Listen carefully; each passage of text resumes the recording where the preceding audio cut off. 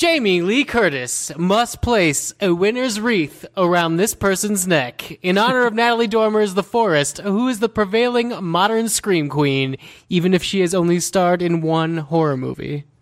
I'm Katie Rich, and The Babadook is one of the few horror movies in recent years I could even watch, and Essie Davis is great in it, so I pick her.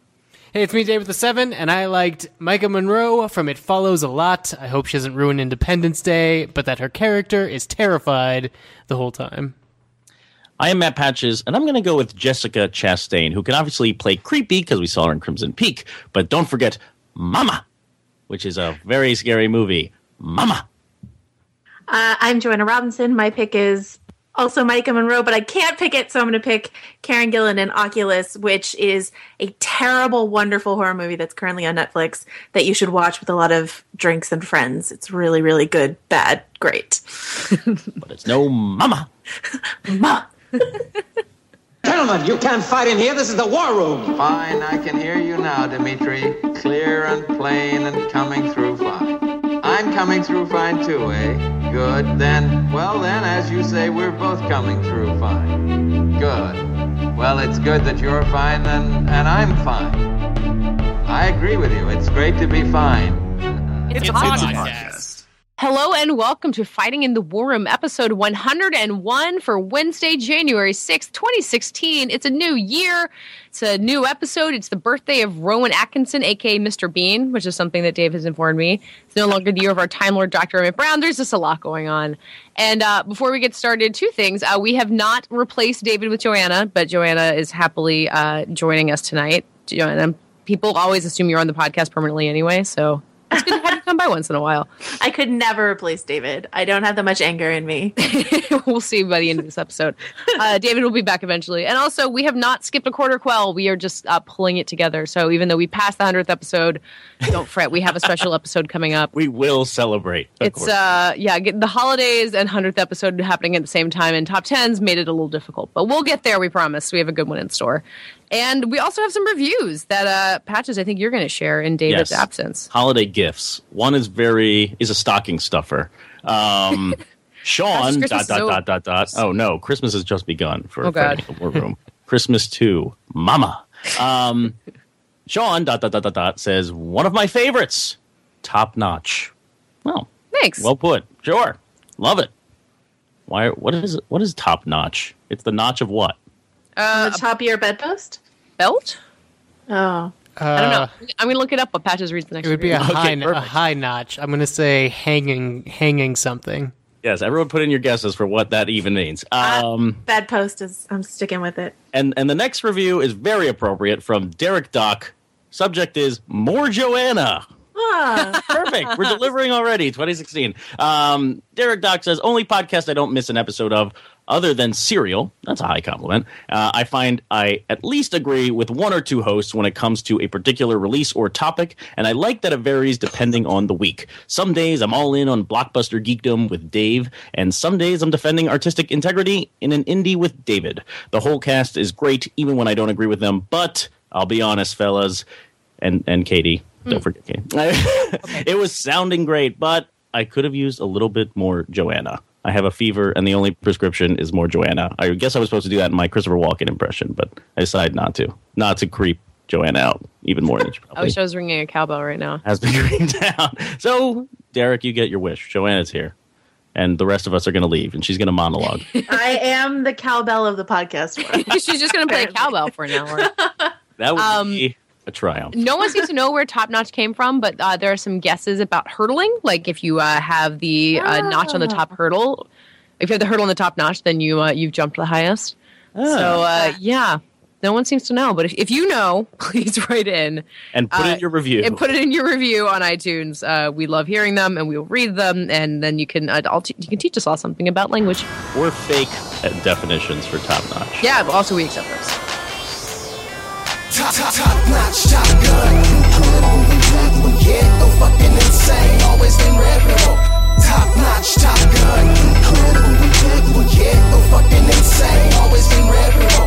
Top notch, top gun. All right, last night when you listened to this Last night on MTV, a new television series premiered, and I'm watching television because really there are no movies to talk about in January. The Forest, where David Forest. Ehrlich is right now. I'll watch Mama again. Thank you very much. Mama? Yes, Mama. No, on MTV, the Shannara Chronicles premiered. I was very excited to see this show for some reason, despite it being on MTV. No offense, Dave, and Dave is probably going to keep silent here so he can keep his job at MTV. But no offense, Dave. MTV is a great company. We love them. We love them. But the Shannara I really Chronicles, love Teen Mom, especially. Yeah, exactly. Love Teen Mom. Not a big fan of Teen Wolf, which I've seen like 2 or 3 episodes of. Not exactly. Teen Mom OG is my favorite. Yeah, Aw. definitely. But well, then you'll love the Shannara Chronicles. It has a lot in common with Teen Mom. No, I was skeptical about this. This has been a project that's been long in development. I think the first book that this fantasy series is based off, Terry Brooks' series, was written back in 1977. So this is predating all the YA material that is definitely informing MTV's take on this fantasy series. But WB picked up the rights probably a decade ago, I think, and has been trying to make movies out of it. After Lord of the Rings, I think everyone wanted a fantasy property, and people grabbed the Shannara Chronicles, which were liberally, not plagiarizing, but, tipping their hats to Lord of the Rings. The first book that Terry Brooks wrote was kind of chastised by critics, I think, for just stealing Bilbo Baggins and making him an elf and then having almost the exact same adventure.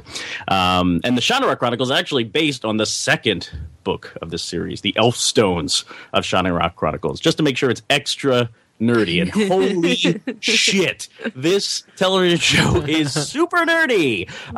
Clearly, it's supposed to be the YA version of Game of Thrones, from like the political families and the dark forces at work. But whereas Game of Thrones does not have magic, or magic is finally seeping back into this world that long forgot that lore, things beyond the wall we don't talk about, and we start seeing that only now, seasons into Game of Thrones. Oh man, the magic is just slamming you in the face in the Shannara Chronicles. This is some nerd-ass shit.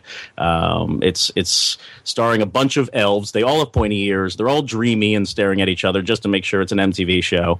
But I couldn't believe, this is the epitome of everything, like Tumblr distills from Comic-Con panel GIFs. This is an insane show. I made sure Joanna watched it. Couldn't convince Dave to do it. I understand it. But Joanna, talk to me about the Shannara Chronicles, because it knocked me over. I'm drunk on how much they talk about demons. Wait, did you like it? Yeah, this is. I can't figure out if you like it. From watching. Do I like it? Do I like it?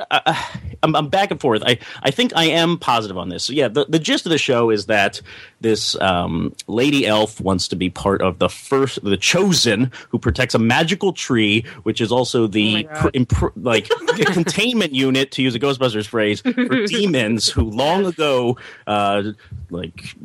were scourge across the 4 lands, and the united forces of man and dwarf and ogre and who gives a shit? The demons are far away, and the elves have to protect this tree, because if the tree dies, then the demons come back. Is this like Avatar?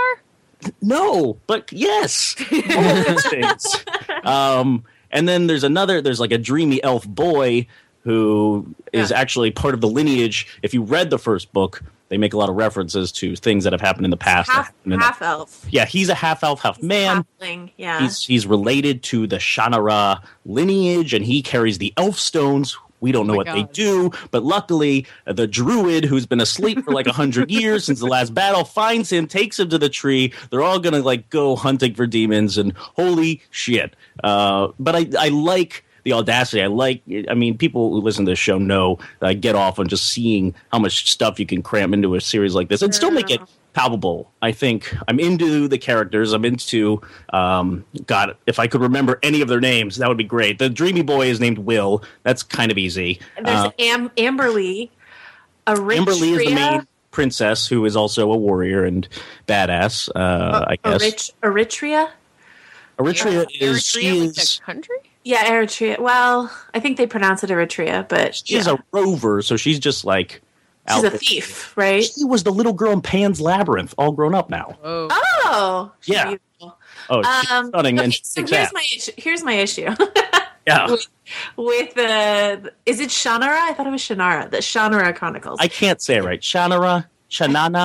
I think it's Shannara, but whatever it is, everyone's a little too pretty for me. And it's MTV, and they're trying to, expand on their Teen Wolf success, so I understand. But, John Rhys Davies is there, and he's obviously, pretty in his own weird way, but not like Abercrombie pretty. But there's just too many Abercrombie people in this show. And the 100 had the same, a similar problem when it started, and the 100 actually ended up grabbing killed all the dreamy characters. Well, no spoilers. They did kill a lot of dreamy characters, but I when even the uncles are super dreamy and they're really tight elven sweaters, right? No one ages, so everyone can be hot. Yeah, this sounds very much like Twilight. It's better. It's better than the early Twilight movies. It's not as well. Oh, actually, here's something funny. It's gorier than Game of Thrones. What? It is gorier than any YA property. It's gorier than Hunger Games. It's gorier than any YA movie. It's definitely, we live in a post-Walking Dead world. People are getting their heads cut off. The demons are like these beasts with skulls and crazy slobbering stuff. The demons are actually people versus CG. It reminds me of Lord of the Rings movies when the Uruk-hai were people versus when they were CG in The Hobbit. I really like that these are people. The main bad guy is fucking scary. He raises this something out of Magic the Gathering. These bursting, flaming rock temple out, and he's just laughing like a madman. Oh, he's out of demon prison or something. So, listen. Maybe I'm just too old for this business. And none of us are the target audience for this. Let's be clear. But Manu Bennett, who plays the druid who's been woken from this ice sleep. Oh my God, Manu Bennett's in this. Yeah, he was so great. Speaking of which, he was a fighting Uruk-hai, and he was on Arrow and great on Arrow. And I really Spartacus. love him. I really love him. So if this show were more about him, that'd be great. But the main character is Austin Butler, who is played by Austin Butler, who was in the Carrie Diaries and also Arrow.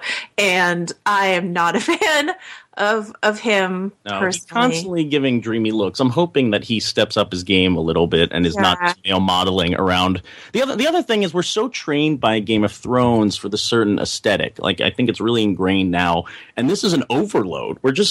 We haven't seen this. Even the Hobbit films are not. They're very gritty and serious. That's kind of why people latched on to the Rings. I think I wish it were grimier. I wish it were grimier. I like that you need to take insulin after seeing the show, because not only are the people glowing and gorgeous, but it's so full of color and it's so crazy. It's more like Xena and Hercules on crack than it is. Did you ever see Legend of the Seeker?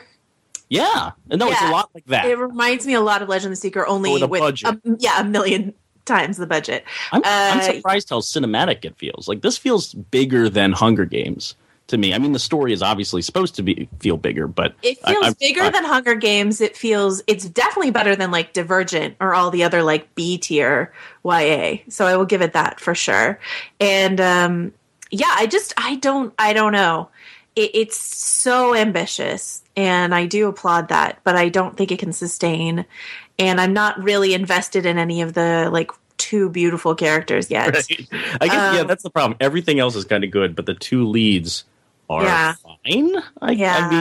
And the story is kind of what are they going after? I guess so. They're wielding these elf stones, and they're trying to. I feel like Dave and Katie are just snickering. This is when people try to explain. When I see the Warcraft trailer, and I'm like, nope, don't get it. Goodbye. This show has probably been funded by the producers of Warcraft to prep people for how demented Warcraft for people to get is this going to be. stuff. Well, actually, playing video games probably prepares you for how weird this show is willing to get. I really do think it's an interesting move from MTV. What other types of shows are out there? This is more like the CW superhero shows, I would say, but for the Game of Thrones fans. I think the closest comparison really is the 100, which is a good show. It has a more sci-fi vibe, and everyone is a little dirtier than they are in the Shannara Chronicles, but yeah, I mean, it's definitely reaching for, and the Shannara Chronicles are post-apocalyptic, even though they seem deeply, they're elves and I don't know, trolls and stuff like that. But it is a post-apocalyptic world, also. Yeah, you can walk by the Space Needle. Yeah. What? Yeah. Yeah. Exactly. It got weirder. Wow. So where do the elves come from? They are just around. This is about book in the 2, pilot, Katie. Yeah, in the 2-hour pilot, they reference humanity as being this long forgotten thing, but they've been around long enough that there was magic and they forgot it, and we existed and the Space Needle for is that. still there. Yeah, that's rotting in the grass. Needle endures. So it's like Into the Badlands. It feels like a weird Same Walking creator. Dead, Game of Thrones hybrid. Do you know what I mean? Just like we're trying to create these things in a lab. And also, the Shannara Chronicles doesn't even lean enough. I mean, since it is post-apocalyptic, people say stuff like, ooh, a lot of sweaty, jealous elf boys over there, so they don't even speak in sort of like a high fantasy. That's what I like most about the show. That you expect everyone to start talking in British accents because this is kind of like Arthurian, or Middle Tolkien, a Tolkien riff. But no, they're all talking like just Americans. Like, hey, what's up? You're an elf? So am I. How's it going? See the elf tree? Yeah, that's cool. Everything has a crazy word. Everything coming out of people's mouths is garbage, and I'm kind of into it. But I'm with you, Joanna.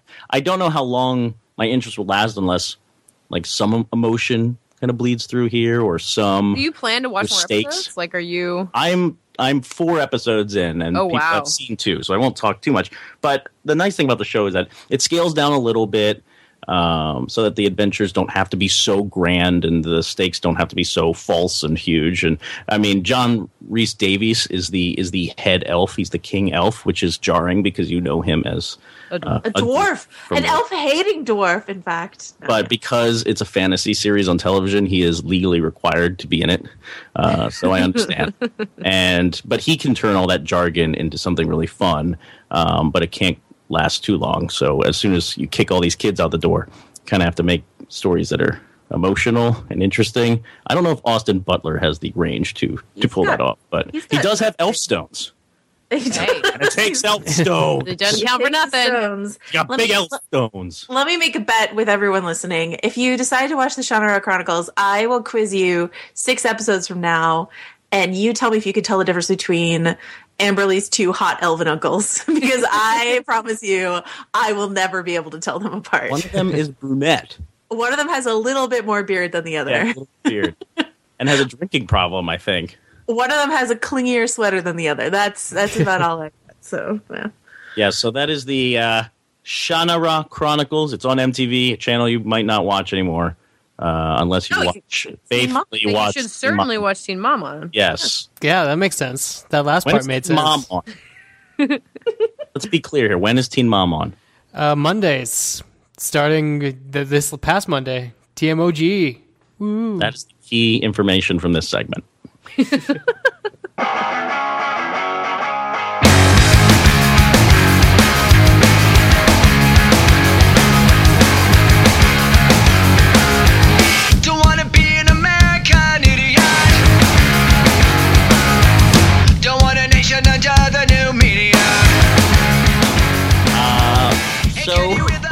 Why was I listening to American Idiot? Well, great question.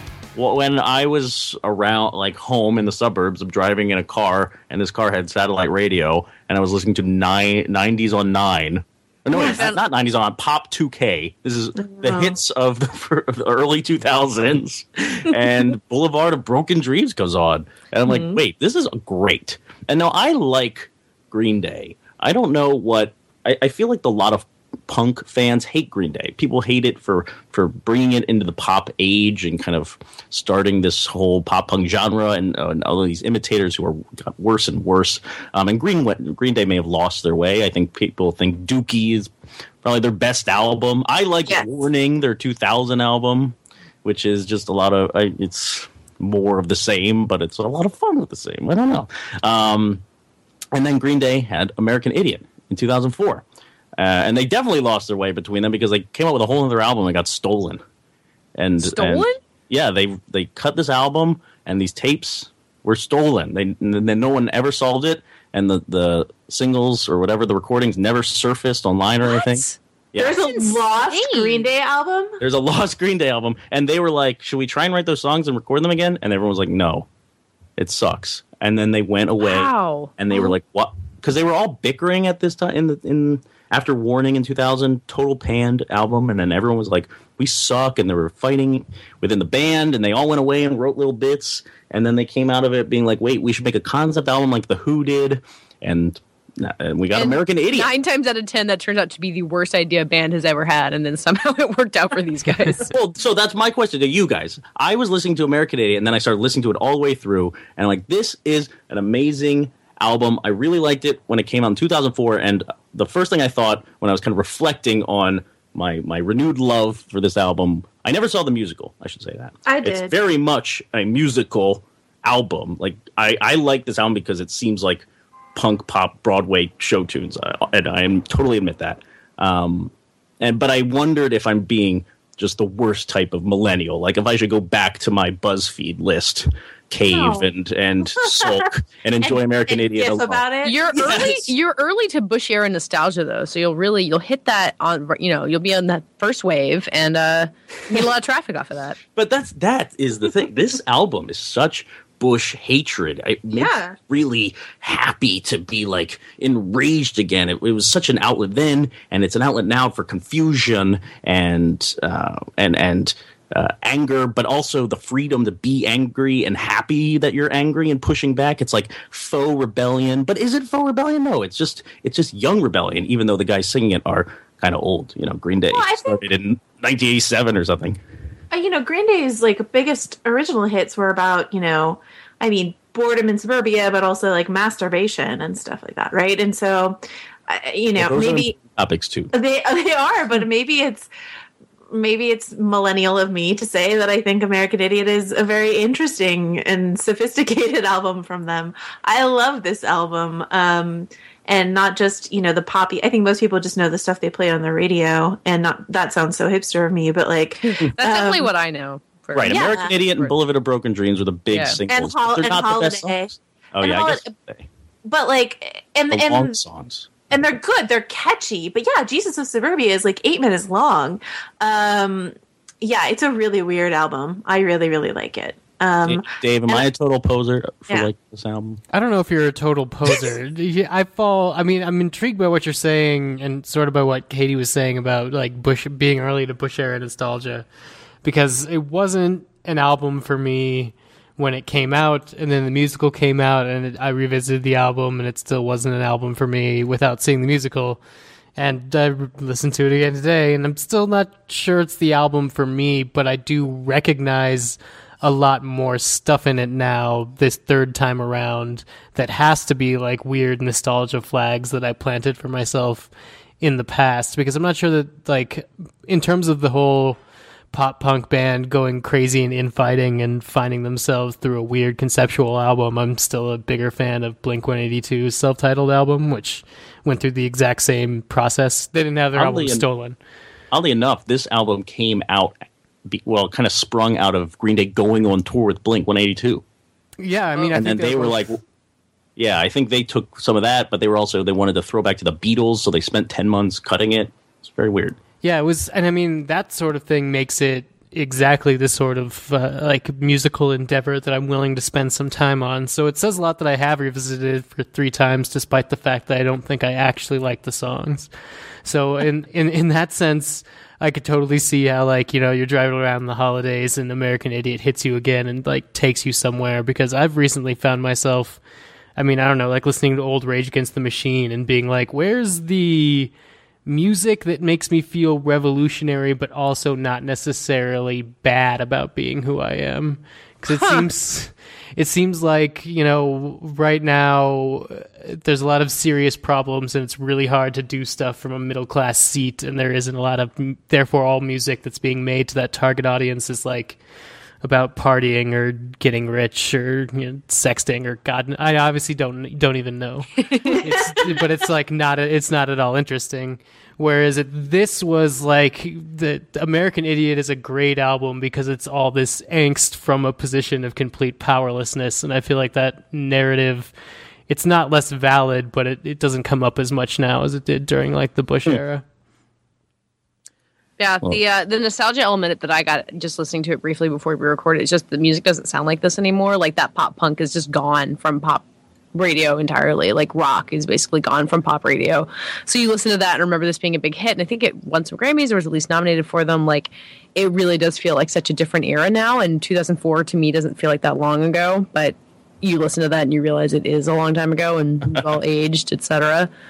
What counts as pop punk or pop? Yeah, Good pop Charlotte.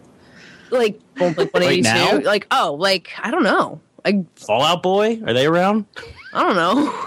I don't know. I'm gonna look at the Billboard Hot 100 and see like I think pop punk is gone.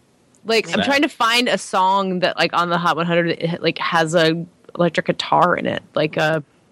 Oh, I mean, but didn't like pop punk become screamo? And then screamo became like the whole Fall Out Boy, Panic at the Disco, like whatever wave they're calling themselves. Well, like the Strokes hung in there for a while, but kind of doing rock, their own thing. right? Yeah. Yeah, I mean, I don't know some of these Somewhere, songs. someone who knows better is really frustrated right now at this entire conversation. Well, Green Day's still around, so. Are they? Right? Are they? No. According to their Wikipedia page, they performed in Cleveland, Ohio in 2015, so they are just fine. That's it. That's the place. I will say on behalf of someone who saw the musical, that was a garbage musical. Really? I really like that album, but no, as far as jukebox musical, so I saw John Gallagher Jr. in it in Berkeley before it went to Broadway, so maybe they workshopped it and got better, but it's just, you watch those jukebox musicals that like the plot just does not hang around the songs in any feasible way. They're just bending, they're contorting to get to the next song, and but watching John Gallagher Jr. perform Green Day was a pleasure. So There you go. Well, to wrap up, now that you've all assured me that this album, I'm not crazy for enjoying Green Day's American Idiot. What's the best song on Green Day's American Idiot? Joanna. Pass. Jesus of Suburbia. Jesus of Suburbia is like it's nowhere as good, but it's like Abbey Road, where it's like 5 songs strung together. It's really good. I like Homecoming. I guess I'm the other song, the other mega song on the album, where they're just screaming about, what do they scream at the end? They scream, "We're coming home again." That touches me. As you drive around the suburban streets of your childhood. Yes, as I pull into my parents' drive, I say, "We're coming home again." Yeah. Anyway, American Idiot.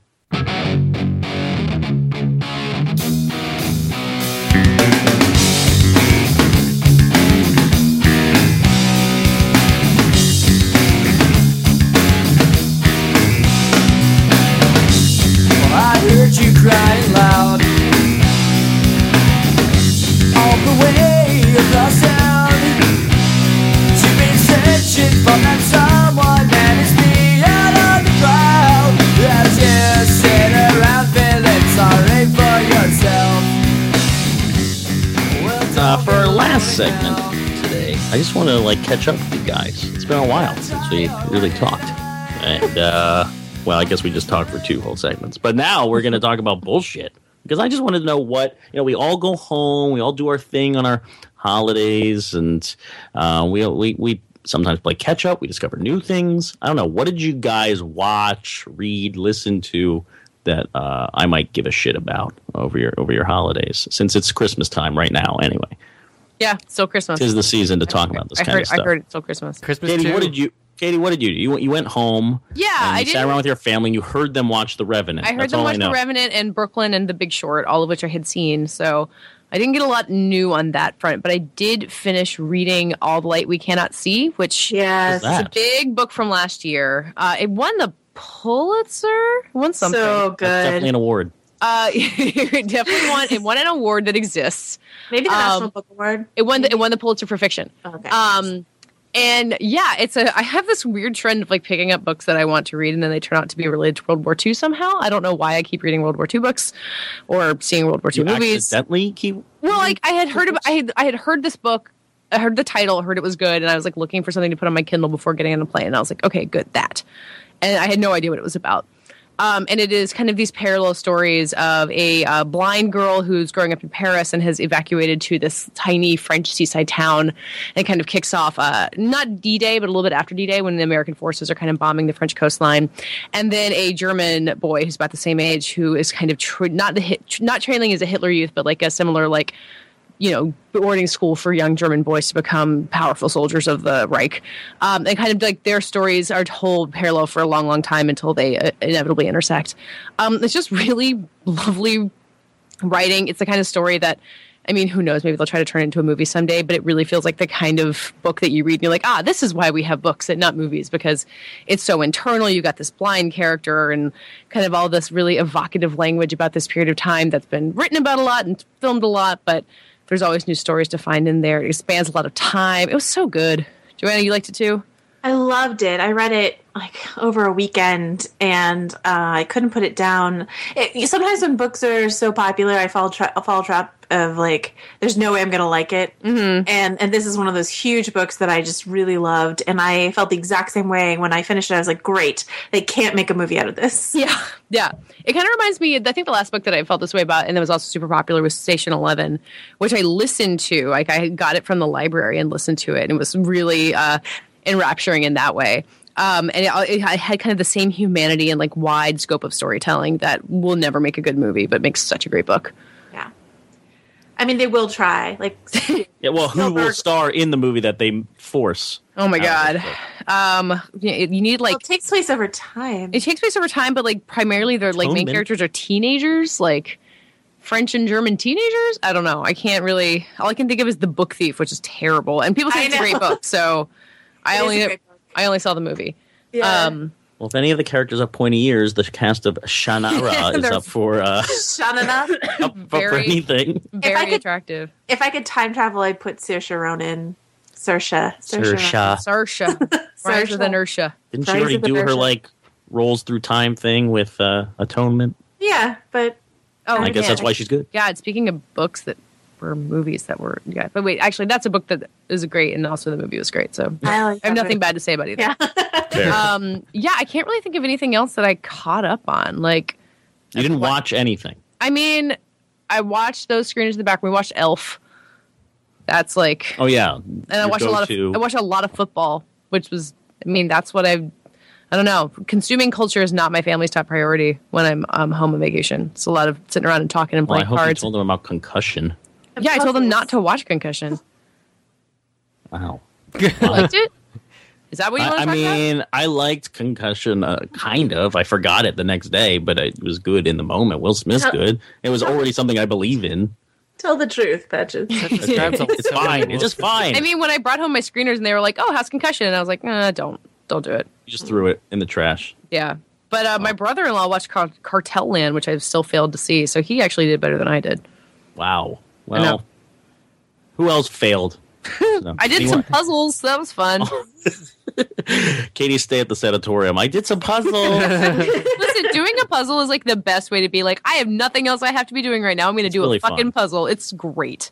I highly recommend puzzles. I spent most of my holiday playing board games, so I can't really see. It's really nice to step away from like forcibly not forcibly, but like saying like, I'm not consuming any culture. I don't care if I do, and then do something else. But that's still culture. A board game is culture. Sure. I mean, I played a lot of cards. That was great.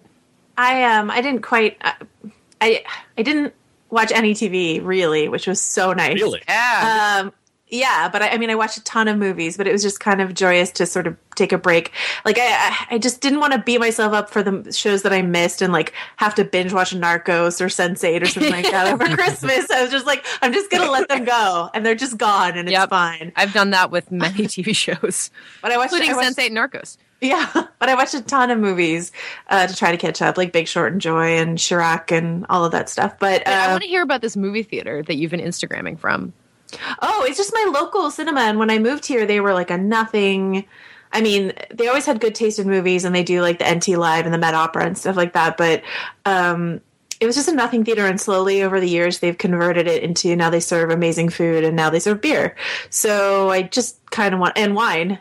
You can buy a whole bottle of wine and take it into theater if you want to. That is glorious. And it's not like the Alamo Drafthouse. Like, there aren't tables or anything like that. It's just a normal movie theater, but you can put a bottle of wine in your cup holder if you want to. So, yeah. So I've just, everyone's been really wanting to try it out. So it's been really nice. So we got to get you a lot of flexible curly straws. That's yeah, for my bottle of wine.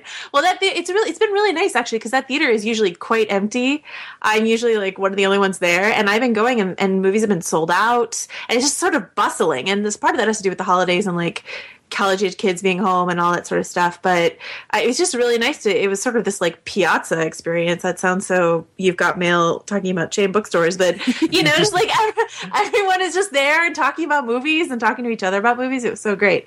The other thing I did is my boyfriend is on an ongoing mission to get me into video games. So this is second Christmas in a row he's gotten me like feminist video games.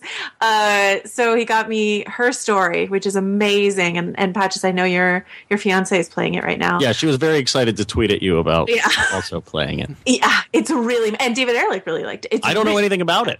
It's crazy. It's this it's a narrative game, and it's one woman talking to a camera. It's like it's from like the 90s police interrogation over throughout a month. And it's really filmed, right? It's really filmed. It's an actress talking in like 90s clothing, and basically it's a database, and you're now trying to figure out what happened with this crime. So you're given like 5 videos, and it's all told out of order, so just little snippets, and then you have to do keyword searches to try to investigate into what happened, and it pulls up new videos. And sometimes you do a keyword search and nothing comes up, but you're like, they revealed that this person's name is Simon, so I'll type in Simon and see what happens. And it's really, really engrossing. Wait, how do you play this? This sounds like something that I would actually play. Yeah, just you can download onto your iPad and just sweet.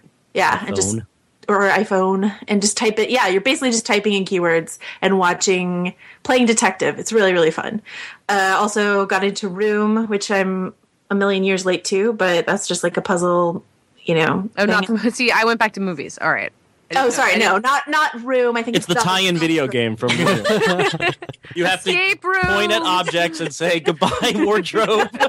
Goodbye, chair. Yeah. And Framed, which is a really fun like riff on comic books where you have to like move panels around in order to change the story. So these are just like weird out of the box video games, which is like his way of convincing me. The last one he got me to play was Gone Home, which is also a really, really cool narrative game. So there's just, it's not just like fragging people all the time in video games, but I know I'm certainly not the first person to say that. Blowing up aliens anymore. Exactly. Her Story is just, it's phenomenal. Katie, I think you'd really like it. I'm literally putting it on my phone right now. Now, we never talked about Joy, and since you mentioned Joy, I'm curious, because Katie, you've seen it too. Yeah. Dave, have you seen Joy? I have not. No, I haven't either. So I just very quickly want to know what the deal with Joy is, because no one's talking about it. I liked it. And everyone I saw it with, like, the whole theater liked it. And Katie told me that she liked it more than most people, so I was prepared to like it, because Katie has good taste. Yeah, I liked it. I was like ready for the weirdness. It's very weird. Yeah, what do people not like about it? Or like what is Have you not seen it, Patrick? What is this movie hiding? No, I don't know. Well, it's very weird. I mean, it's weird, like Joanna is saying, but like in a way where you're like, why aren't you telling a story like a normal person? Like, why aren't you just making the movie that seems like it's right there? Like it's turning into the story about this whole weird family, and it's like kind of plot lines drop in and out, and people vanish for a while, and like something seems like a big deal, and then it's just gone, and you don't know why. And then there's this section in the middle where she goes to QVC, which is where the real Joy kind of found her fame. They've got Bradley Cooper's there, Melissa Rivers is there playing Joan Rivers, and it's really lively and feels like a whole different movie. And it's just got this really jumbled up messiness to it that I thought it had enough coherence being a story about Joy that I kind of gave it a pass. But I think that messiness is what is driving people crazy. It's like they've kind of hit the wall with David O. Russell and been like, dude, you have to make a normal movie. You can't keep doing this.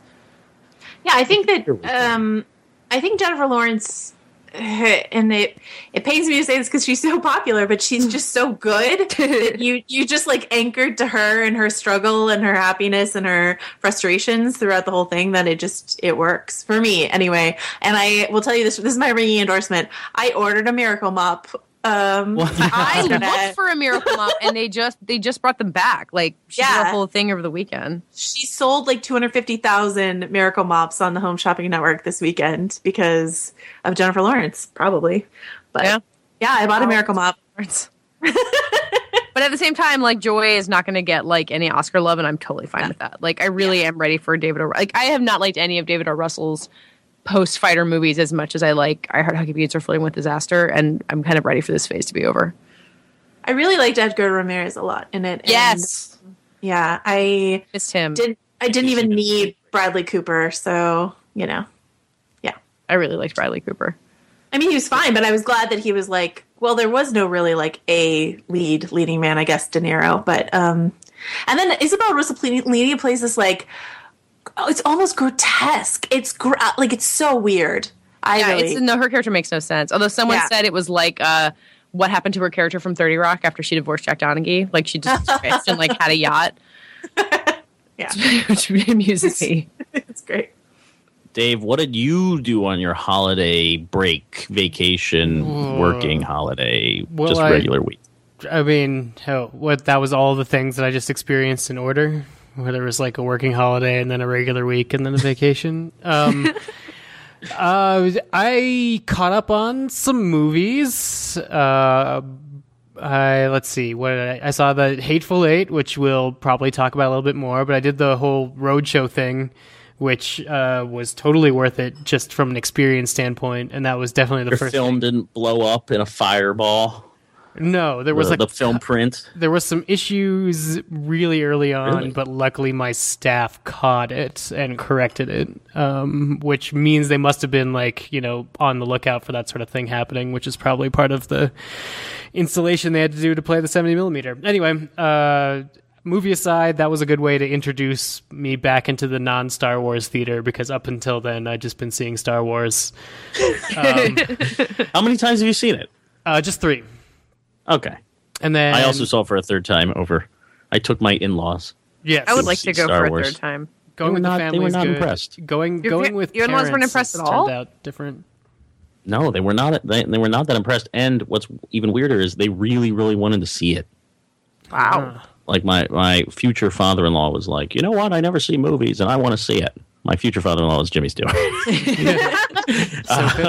And he really wanted to see it, and he was disappointed. Well, your fiance is a tough customer too, so this might make sense. It's a good thing. It's a good thing. Yeah. Yeah, and then I saw the Big Short. Again? Hateful Eight? Sorry, okay. Wait, what'd you say? Oh, I was just trying to remember what it was Michelle hated recently. Oh, Mad Max. Mad Max. Oh, Mad Max. That's right. Okay. Sorry, Dave, go ahead. I saw the Big Short. I enjoyed it. It was, the most entertaining way to learn about the financial crisis, and didn't really, I think, have any illusions besides being that. And then I listened to your guys' review episode and mostly agree with bits and pieces of everyone. Hey. My parents and in-laws all watched The Big Short and loved it, so that's it. I think that was ringing endorsement. I think that was the best Christmas decision you could have made, right? Yeah. Well, they all really wanted to see it, and we put it on, and even my dad, who can barely sit still through a movie. I'm starting to think Big Short is best picture material. Just gonna what? The Oscar fodder. Do all the Oscar talk while David's gone. Yeah, exactly. Right. My prediction, my way too early prediction was Bridge of Spies, which got some PGA awards. It could get that. Could secretly triumph. But now I think it's Big Short. Anyway, any fart. I also saw Brooklyn, which was pleasant, but I yawned the majority of the way through. How many times exactly did you yawn? Did I yawn? How many times did you check your watch? Yes. Oh, I didn't. Denver movie guru. I didn't check my watch ever, because that would just have been rude. But the movie that can't see you, or to anybody who did see me. Sure. Or just because he watches they all light up these days. I'm not one of the people who has a wristwatch, but yeah, I don't know. I don't know what it could have done for me that would have enraptured me more, because its narrative was really pleasant, and everybody who was in it delivered great performances that I connected to. Maybe I just didn't get enough sleep the night before or something, but it didn't register good or bad to me. It just kind of Brooklyn happened, and that day. I've heard a lot of people say that, and then it sticks with them, and then later, because for me, I saw it and I was like, oh, that was lovely, and then I keep returning to it again and again. And I watched it again with my parents and loved it again. So I don't know. Maybe it'll grow on you. You know how David talks about how Carol sort of reached into his rib cage and reanimated his heart. Mm-hmm. That's kind of how I feel about Brooklyn. I feel like Carol didn't touch me that way, but Brooklyn really did. I sort of gently wept through the whole thing. Not because it was just so sad, but it was just poignant, I think is the word. And for me anyway, I just really, really identified. And I know someone else, a male actually, who felt the same way. It just really, really got to him. So don't tell this to David, because last night we were at a party and David found out that someone put Brooklyn on their top 10 and not Carol, and I thought he was going to have a meltdown. Oh, wow. I almost did that, so wow. He would be very offended by that notion. I mean, I would put Carol there, but not because it touched me, because it's just a beautiful piece of art. But Brooklyn really got to me, so. Yeah, there's something in it I didn't recognize. Maybe it's the maleness thing, or maybe it's being raised in the West, or maybe it's both my family's immigrant stories are so completely different from that. I thought you were Irish, no? No, I'm Mexican Norwegian. Oh. But I mean, for me, it was me going to college, or me moving to New York. There's I'm not an immigrant by any stretch of the imagination, but there's a way to relate to that, being far from what home was and having to find what a new home is that I definitely touched on. Oh, yeah. And then for me, it was just a completely different experience where it's it might just be a maleness thing where it's you're the firstborn son, time to go make something of yourself. I would have never Go gone west, back. young man. Go east, young man. Yeah, no, if my brother died, I would have been oh, man, you're going to bury him without me, huh? Yeah, so maybe that's just it, but it was beautiful and the performances in it are wonderful. So it's not a waste of anybody's time. You guys should roll the dice if you haven't checked out Brooklyn. And then I spent the rest Cohen is the surprising dreamboat. Sorry. We were talking about Emery Cohen earlier today. We were talking about Marissa Tomei, and I have never been so shocked to IMDb someone after a movie than I was when I found out he was the kid in Smash. He was so bad in Smash and so dreamy in Brooklyn. Yeah. Java just kicked me for giving a lukewarm review to Brooklyn, so apparently people actually do like it. That were even at my screening. Look at that. I'm glad someone can knock some sense into you. Yeah, she tries. I spent the rest of my break, I guess, split between two media things. One we might talk about with Patches, but it was Making a Murderer on Netflix, because I was true crime and Netflix. I'm going to have 3 days where this is relevant. Yeah, we're going to have a long talk. Yeah, we're going to have to talk about that one. I'm very down on it. I mean, it's an interesting piece, and as far as true crime goes, I think it's worth the investment you put into it, like other notable true crime things. But neither here nor there. The other thing is I've been writing a Dungeons and Dragons campaign, which involves reading so many books. I have the about Dungeons and Dragons, or about another topic that informs your Dungeons and Dragons campaign. About Dungeons and Dragons. So now they've released a plethora of books for the 5th edition that you could use to make your campaign. So there's the player's handbook, which you need to make all the players, but it also has all the spells in it. So I kind of needed the player's handbook too, and just to know more about the races. You have the Dungeon Master's handbook, which has all the magical items as well as basically the rules. You have the monster manual, which has all the different monsters that can appear, and then the Sword Coast Adventure Guide, which is the lore of the different time periods you could set adventures in. And so I've been not only reading those, but trying to put them into game mechanics with my specific players. And I've been trying to be a character-based DM rather than a combat-based DM. Oh, cool. And so I've been emphasis trying to... on story. Well, yeah. I'll text my players like during the holidays and be like, "What do you think your character would do with this?" That's what my DM is all about. Yeah, it's following up. I think I'm going to age the maps for them.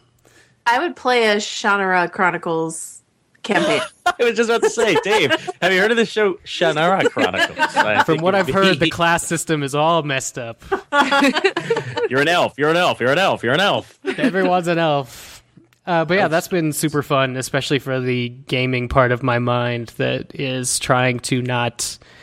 Like, I want to have a good story, and I have definitely, I guess, more experience, I guess, doing that, but I don't have a lot of experience with, like, the actual numbers and dice rolling.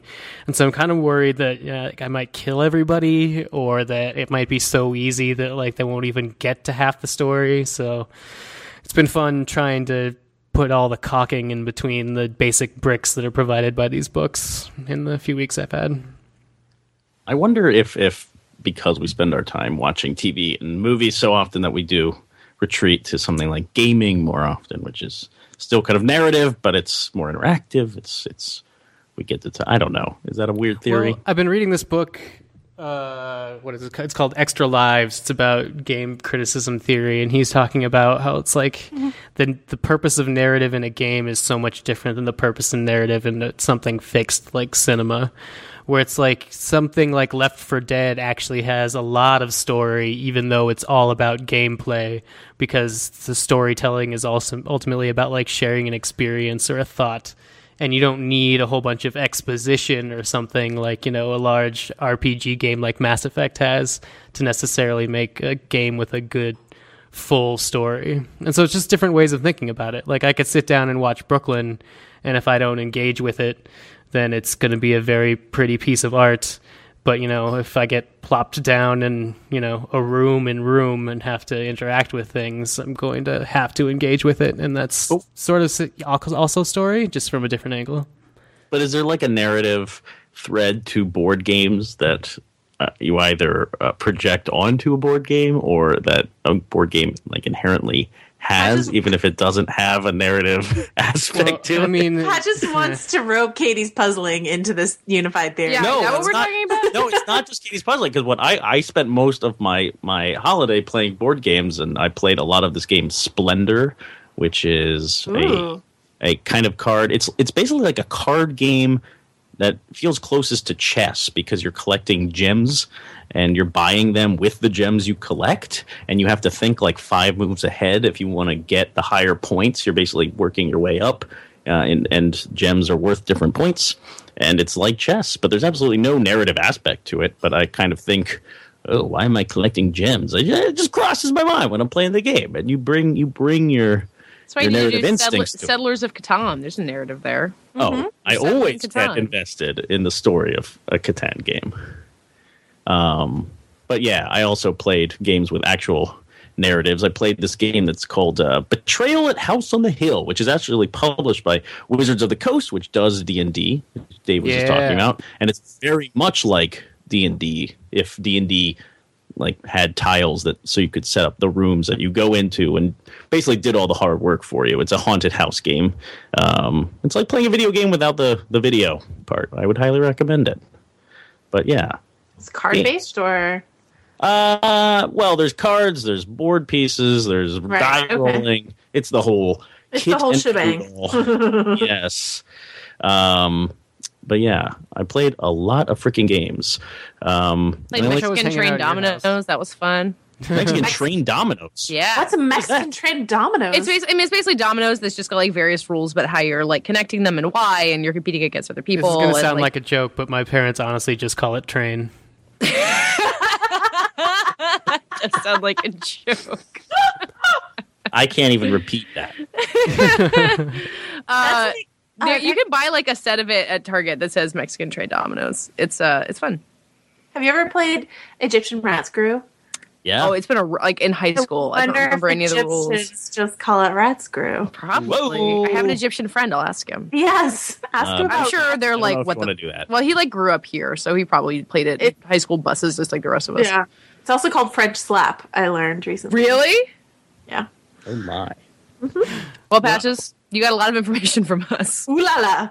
I did. Well, I'll speed through things that I did. I have not gotten much reading done in 2015. I hope to reverse that in 2016. But I read part of a book that I'm getting increasingly into The Frontier, and it has nothing to do with The Revenant. The Revenant came. I probably dislike The Revenant more because you're coming to visit, aren't you? Except I'm walking there. I don't know. I'm really interested in.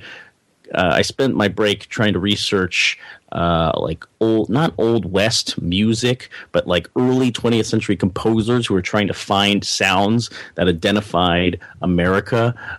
So I was trying to find the sound, like if there were Native American composers. And I found a few, like Arthur Farwell was this guy, kind of an Aaron Copland type but he was composing music. You can find it all on Spotify, that was trying to take American Indian melodies or musical ideas and adding them into composed classical music of that time. There's another guy, Virgil Thompson, who did that. And there are some present day Native American composers who are kind of taking new music ideas and melding them with these same kind of classic Native American sounds. And so on top of that, I read this book called The Frontiersman from 1967, where I'm still reading through it. That's very much, not the Daniel Boone narrative, but it's one character is a Native American, and the other is a drifter wandering through the forest. And I don't know, what an interesting time that we don't really see it on screen ever, because it's kind of a big idea that you'd have to blockbuster, but no one's really going to do that. You should read the book The Revenant. It's pretty good. I liked it better. I mean, I really like the movie, but I think the book is better narrative wise than the movie. Yeah, ultimately disappointed by that one. I think we'll talk about it eventually. But, you didn't read the book though. No, I have not read the book. Need to get there, I guess. I mean, you don't need to, but if you were interested in the frontier, it is an interesting book about the frontier. There you go. I have to read it. I'm trying to do 52 books in 2016. 52 books in 52 weeks. I'm going to fail spectacularly. You and Joe Reed need to talk. He's doing 365 movies in 365 Oh, nice. That's nuts. Nice. But so I started with A Brief History of Seven Killings by Marlon James. And that is a behemoth of a novel. So I cheated, and I'm also reading Brian Selznick's The Marvels. And Brian Selznick. Ooh, I can't wait to read that. It's gorgeous. So Brian Selznick did The Invention of Hugo Cabret and also Wonderstruck. He does like mostly it's like half or no, I don't know if it's half and half, but dense, it's half. dense illustrations and then pages of prose. Invention of Hugo Cabret was turned into the movie Hugo, but his books are just these beautiful works of art, but pretty quick to read because it's a lot of drawings. So those are the two books I'm reading right now, but we'll see if I make it 52 books in 52 weeks. It's tough. I don't think I have the stamina. I don't think I can push through. I've never been a quick reader. But hopefully this year, more books. So if people read good books, tweet them at me. I would also like to read more books. And I also need to go to the library and renew my library card, which will help with all of this. The future of books is library. Listen, Brooklyn Public Library has excellent Kindle lending library. There you go. Katie, you might want to start with the Shannara Chronicles. I've heard of such a thing. Get yourself some elf stones. Heard tell of beautiful elves. I want more fantasy like that, too. I wish I had spent my holiday watching old fantasy movies. Instead, I watched It Follows a second time. Katie, you still have not seen this movie. Too scared. I watched it the first time. Great. I mean, I really liked it the first time, and watching it kind of while playing a game in the background. I mean, it's so well composed. The score is terrifying, and oh my god, the shot when one of the follow guys is like creeping through the door. Holy shit, that movie's scary. And then I watched Love and Mercy. Did you guys see Love and Mercy? This maybe Paul Dano gets a Oscar nom movie. I have no problem with Paul Dano. I agree with you that it's not a great movie, but it's I have no problem with Paul Dano getting an Oscar nod for it. People out of the loop, it is the biopic of Brian Wilson, the member of the Beach Boys, who was kind of their musical genius, writing all their music. And it mostly concentrates on him going crazy, or at least he's not a paranoid schizophrenic. That's what the elder abuse that happens to him later in life kind of pins him as these horrifying people, including a psychologist, maybe a court-appointed psychologist played by Paul Giamatti. Paul Giamatti's second role in 2015 of playing a terrible guy who ruins the life of a musician. Yes, he says that Brian Wilson has schizophrenia, but that is apparently not the case. But Brian Wilson was hearing voices in his head around the time that he was composing and building Pet Sounds, one of the kind of legendary albums of the Beach Boys and of all time.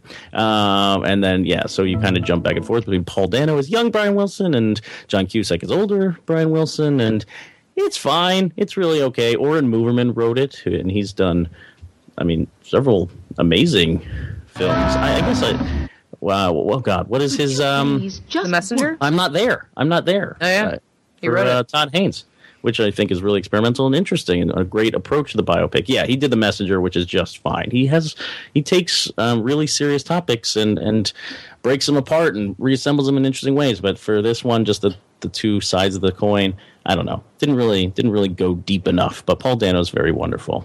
And the Beach Boys, who knew? They're kind of good, I guess. I don't know. Are they real? That sounds really that brilliant. It's no American Idiot. So no, absolutely not. American Idiot's the greatest album of all time. That guy who was angry in the middle segment had just calmed down, you guys. American Idiot is so good that millions of years later, in the era of Shana Nara, they're still listening to it.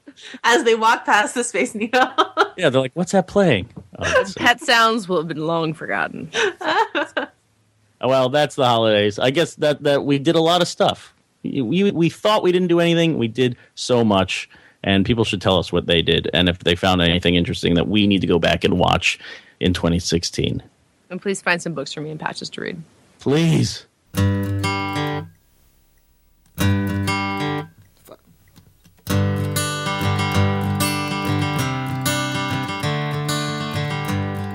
That does it for today's Fighting in the War Room. Welcome back to 2016. It's going to be a good year. We'll be back on Friday talking about The Hateful Eight, another Frontier movie for Sad Patch's fascination. Dave has a lot of insight into it living in Colorado, so it's going to be fun. In the meantime, tell the people who you are. We'll start with Joanna, our guest. I'm Joanna Robinson. You can find me most days on VanityFair.com, or you can follow me on Twitter at JoeWroteThis. And I guess you can hang out with everyone in Fighting the War Room over on Facebook.com/what? Fighting the War Room. Fighting the War Room. Well done. And I'm Matt Patches. I'm the entertainment editor of Thrillist.com, and I am on Twitter at Mr. Patches. We have a website, fightinginthewarroom.com. You can share the episodes. You can comment on them. You can tell us the books to read, or you can just write Shannara, Shannara, Shannara over and over and over again until your heart desires. Anyway, fightinginthewarroom.com. You could. We read and approve or not approve all those comments, and no matter how many times you write. All of those will be accepted. I'm Dave Gonzalez. I spell my first name DA7E. That's also my Twitter handle. I write for Geek.com and Latino-review.com. We also have a ton of other podcasts that we host at fightinginthewarroom.com. After like a year of doing side podcasts, you can check out some Star Wars specials, some Thought Bubble, that's about me and Joanna about comics, some Storm of Spoilers if you're into Game of Thrones, and you get to hear our completely accurate, although now no longer accurate, prediction that Book 6 was going to come out before the new season. Check it out. You were onto something for sure. We were. I'm Katie Rich. You can find me also at VanityFair.com, and I'm on Twitter at Katie Rich, KATEYRCH, and all of us are on Twitter at FITWR, where you can talk to us about Shannara and everything else, or also just answer this week's lightning round question, which was... In honor of Natalie Dormer's The Forest, who is the prevailing modern Scream Queen? Thank you for listening, and we'll be back talking to you on Friday. I hope you had the time of your life.